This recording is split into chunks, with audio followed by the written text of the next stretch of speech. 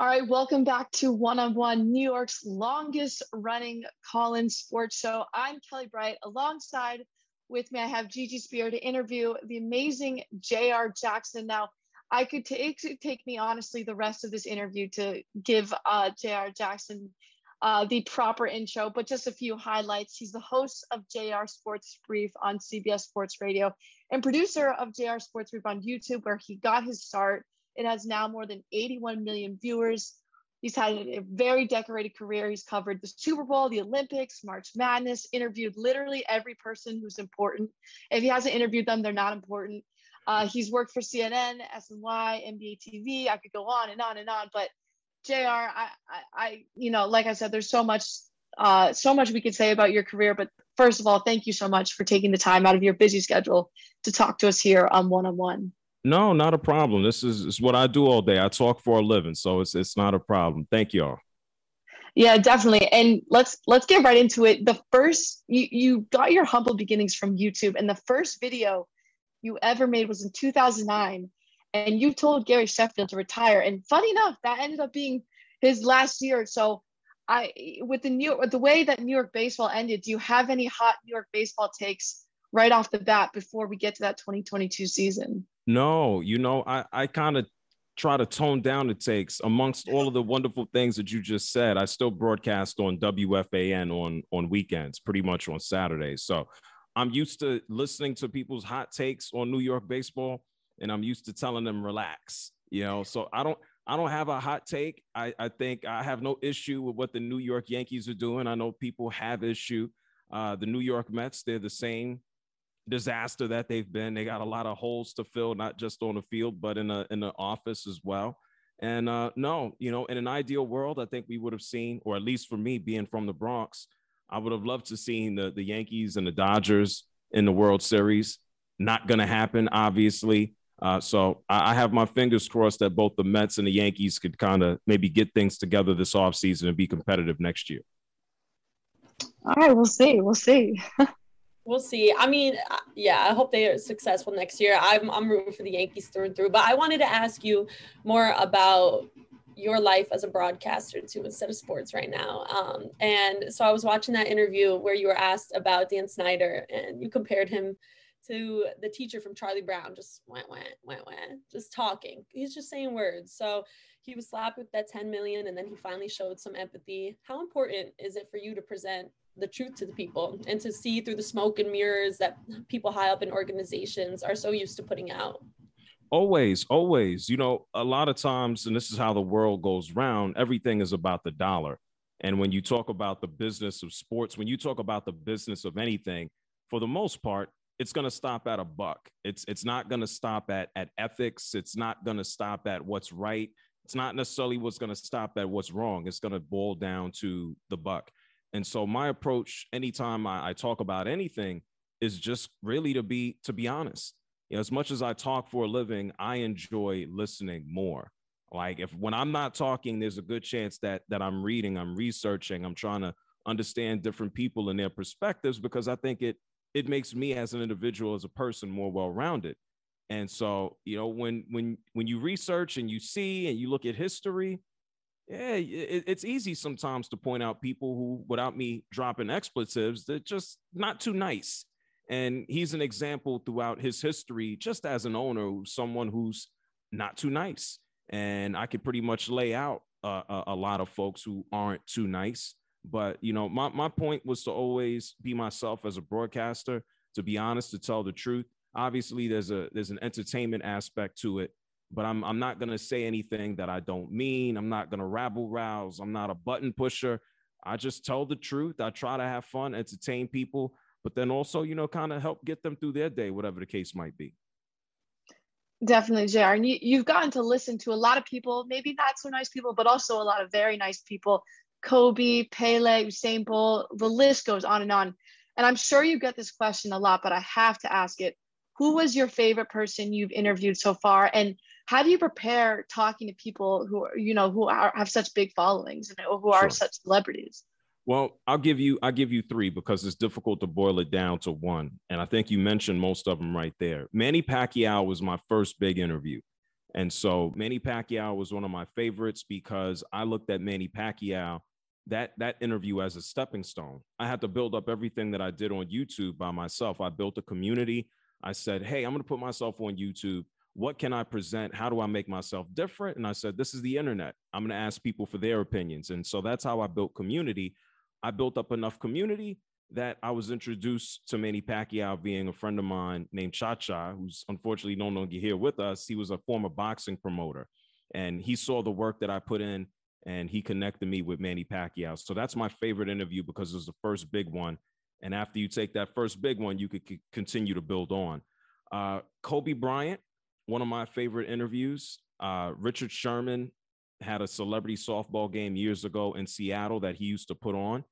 And I met Richard a bunch of times, him and his family, and him and his brother invited me to Seattle to see their celebrity softball game. So Gary Payton was there, and Sean Kemp, and just all of these Seattle celebrities, and Kobe was there as well. And I was introduced to Kobe, and it was fun because, you know, unfortunately he passed away, but you hear stories about Kobe, you know, conversations he had with other players like Devin Booker and Julius Randle. And everyone always basically painted him as like an inspirational figure when you speak to him. And I had a similar experience. Like, he found out who I was and what I did. And it was just like, wow, you did that. And you started from your bedroom, and this is what you do. Oh man, that's awesome. Keep going. That's great. This is this. Don't ever. And so it means a whole lot more, especially after he passed. And then Pele, I met Pele in the 2012 Olympics in London. I hosted a Google Hangout with him, and then it wasn't just a hangout. He was staying like the hotel down the block from me, and so I met him after the hangout, and I walked into his hotel room, which is crazy to say. I walked into Pele's hotel room, but he treated me like I was his grandson. It's like, hey, how are you? Da da da da da. So those are my three favorites out of, I don't know, hundreds, maybe thousands now. That's awesome. I can't even believe all the names that you just said. And I can't either. Yeah, that's wild. That's wild. And I mean, I'm sorry to hear about Cha-Cha, and it seems like with him and Kobe, you got some angels up there looking out for you too. And I think that's so cool. And beyond that too, it's so inspirational how you started. I mean, we're in the Bronx right now at Fordham, it's different, but I think it's so amazing too in the TED Talk that you encourage young people to follow their passions and what makes them happy, and to do it and be an entrepreneur and self-cultivate for themselves. So how important for you, especially in today's world where the options in the digital world seem endless, how important is it for you to stress people following their own path and creating their own path despite limitations they might put on themselves? Very, very much so. And this is why I'm doing this Media for the Movement tour, because when I got started in 2009, I mean, teams didn't necessarily even have social media accounts, or they didn't have a social media team. And we see where the world has moved. Like, one of my first big, just, I guess, job opportunities to a corporate world was at Vibe Magazine. I interned in the marketing department. And so to see print come and go, or not go all the way, but we know where it is, to see print and then to produce and then work in traditional media and TV and radio and then digital. Like, digital is the wave, it's the move. It's not slowing down. It's going to move faster than when I started in 2009. And so I wanted to do this tour to encourage students and just people all over the country. I think I'm going to be ultimately probably going to 25 or 30 schools this semester, just to say, you know, what I did, it's going to be more common, and it should be more common. And even if you don't want to take the entrepreneurial path, you know, if you want to go work for a company or work for an organization, the thought process of just I'm employee X or employee Y, I think you're shorting yourself. And so I encourage everyone, whether they want to start a venture for themselves or whether they want to go work for an entity, which a lot of us have to do at some point just to kind of maybe even learn how things work. You know, you have to take a position of, you know, is this something I'm passionate about? Is it something I can stay committed to? Can I plan through it? Being entrepreneurial, it's not just starting a business. I think it's also a mindset in how you approach anything in life. No, definitely. I think it's great to see someone who is like living proof of that mantra. And who is backing up what they're saying. So you're definitely an inspiration. And you mentioned that Media for the Movement tour, and your next stop is actually at our campus at Fordham University in the Bronx, which is where you're from. So how much does that mean to you to be able to come back to your home and give this advice, give this, give this hope to people from your same neighborhood? What does that mean to you? Yeah, it means a lot. This is, I guess, my first time really thinking about it, because it's home. Yeah, I up and down Fordham Road and past Grand Concourse and 4 Train and D Train and the Sears that was down the block, which I think now is the Best Buy. And I have a lot of experiences. The Bronx is home. And so it's important. And even thinking about it now, it's just like when I sit and watch my reel, I go, wow, damn, I did all of this.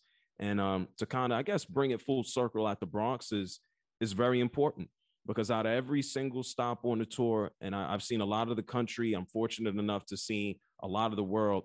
I've seen more of the Bronx than anything, and so to be able to come home and share that message is important. If I sat in my bedroom on 222nd Street and in 2009, and if I hit the fast forward button and say, hey, I'm going to be doing a tour and talking about what I started in the Bronx, you're going to be doing this at Fordham, I'd be like, okay, all right, sign me up. So, this is a part of the path and the journey. And for me, it's sharing it. And, I'm fortunate enough to have done what I've done. I've worked hard enough to do it. And any bit that helps make somebody else's life just a little bit better, I'm enthused about that. So coming home is real important. Yeah, we can't wait to see you. And I want to thank you so much for even spending the time today to talk to us. But I have one final question. So yeah, you mentioned you're going up to 22nd Street, thinking about what you're going to be doing in the future. What's one piece of advice you would give young kids, to you back in the day, your past self, or just a kid now, to get jerseys up on their wall and to be as successful as you are? This is a little bit of a preview for Monday. It's finding out who you are, understanding who you are, what you like to do, what you want to do, working hard at it and not quitting. And I think that last part is a big part too. It's like not quitting. If you figure out what you want to do, if you're committed to it, if you're passionate, if you want to put in the work, don't quit. I think that's where a lot of people have magnificent ideas. They have beautiful thoughts. They have concepts, but they want instant gratification. The world doesn't work that way. No is part of the process. Like, don't be deterred, don't stop, don't quit, keep going. You got to be realistic. And that's the first part. Like, who are you? What do you want to do? I mean, space exploration isn't my thing. Yeah. But I think at this point in life, if I said I wanted to be an astronaut, could I? Probably not realistically. So I think it's just figuring out what you're interested in and see how you can make it a life and a career, something that can sustain you, and then just kind of roll from there. So that's a lot of points. That's a lot of advice, but it's kind of first thing that popped in my brain. Listen, you have so many career milestones. I can't wait for the next one to be you doing an interview from Mars. So good luck. I mean, if you want to become an astronaut, you do that. But you've just accomplished so much. And JR, we really want to thank you for taking the time to come talk to us on this show today. And I want to make sure that our listeners know that the next stop on your Media for Movement tour is at Fordham. It's going to be in Keating Hall on the Rose Hill campus from 2 p.m. to 6 p.m. on October 25th. So make sure everyone comes out and hears JR Jackson speak. He obviously has a lot to say, and this little 15-minute interview on One-on-One truly isn't enough time. I know Gigi and I could both talk to you for hours. I know we talked a lot about your career. I'd love to hear more about some of your New York sports takes. I do see that jersey behind you is a Knicks jersey, and yeah, we know they've got an interesting season ahead of them. But that's going to do it for all of our time today. So JR, thank you so much. Gigi, it's been a pleasure. One-on-One, we'll be right back after this.